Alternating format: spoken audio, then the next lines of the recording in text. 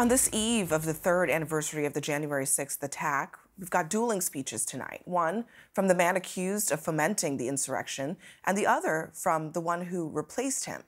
They also happen to be the two frontrunners in the 2024 race. Is democracy still America's sacred cause? We all know who Donald Trump is. The question we have to answer is, who are we? Now, this was billed as the kickoff speech for the Biden campaign season, and his disgust with Trump was apparent. Taking a hammer to Paul Pelosi's skull, and he thinks that's funny. He laughed about it. What a sick... My God.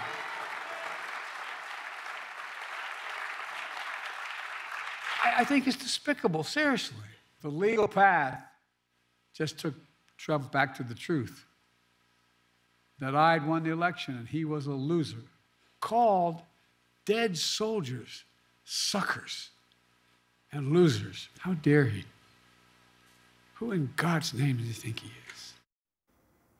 Just a short time ago, Trump addressed this speech in front of a crowd in Iowa with a mature response. That's why Crooked Joe is staging his pathetic fear-mongering campaign event in Pennsylvania today. Did you see him? He was stuttering through the whole thing. He's going to, he's a threat to democracy. They've weaponized government. He's saying, I'm a threat to democracy. He's a threat to democracy. Wow. Okay. Couldn't read the word. Now, Trump's words, they used to resonate with my next guest, Pam Hemphill. She believed then-President Trump, and she showed up at the Capitol on January 6th.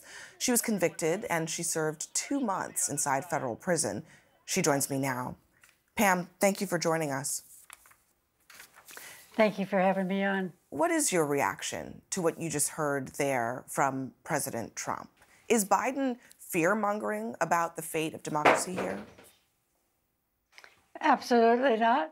You know, that's the mega, I don't know how to explain it, but they have this way of demeaning you and putting you down.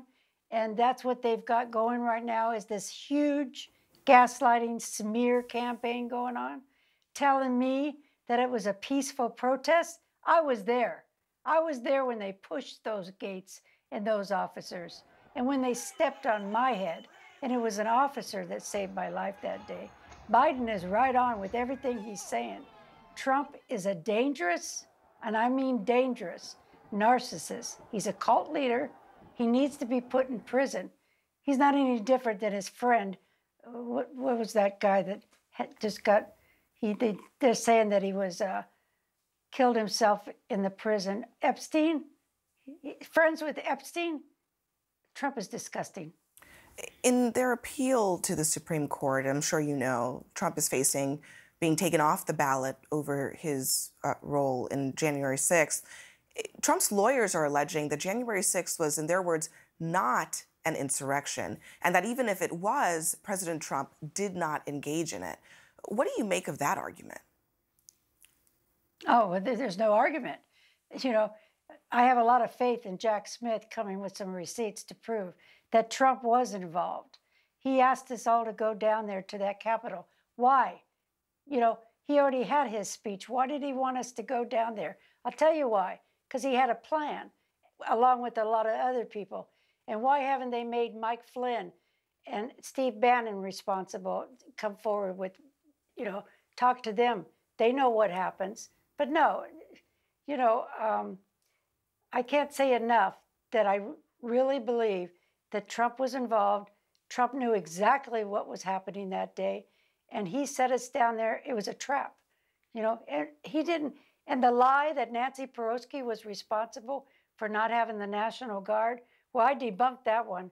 That's not true. Trump didn't call the National Guard or whatever, whoever had that authority. It wasn't Nancy Pelosi. They do nothing but lie about everything. So your life now is dramatically different than it was 3 years ago. So what's going through your mind ahead of this 3-year anniversary of the Capitol attack? You know, right now, under the administration of Biden, it's getting better. However, the narrative with the J6 is getting worse.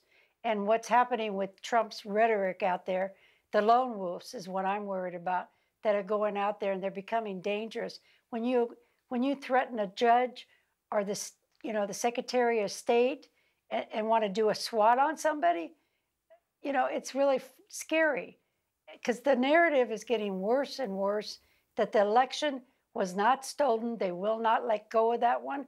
And we know that's a lie. And Trump knew the election had been stolen, and he had us come there anyway. I mean, I'm so tired of the narrative that they're putting out there. And that's why I speak out, because I have all the receipts. I was there. I know what happened that day. And I hold Trump totally responsible. So today, former Capitol Police Officer Harry Dunn, he was a key figure on January 6th, defending the Capitol. He announced that he's running for Congress. If you had the opportunity to speak with Officer Dunn, what would you say to him? Oh, well, I would hug him and tell him I'm so sorry for what happened to him that day. I did myself try to help the officers that day. It was the worst part that I experienced when I saw them being pepper sprayed. Now, I'm not on the violent side where it's shown all over the news. I'm on the other side of the Capitol, but they were being pepper sprayed there too. And the captain told me just to stay in one area because they couldn't allow me to help them. But I would say thank you for running for office. He has a lot of integrity. He's going to do good for this country.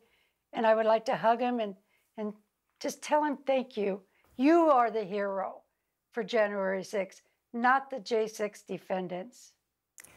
Pam Hemphill, thank you for joining us again on this show. Thank you.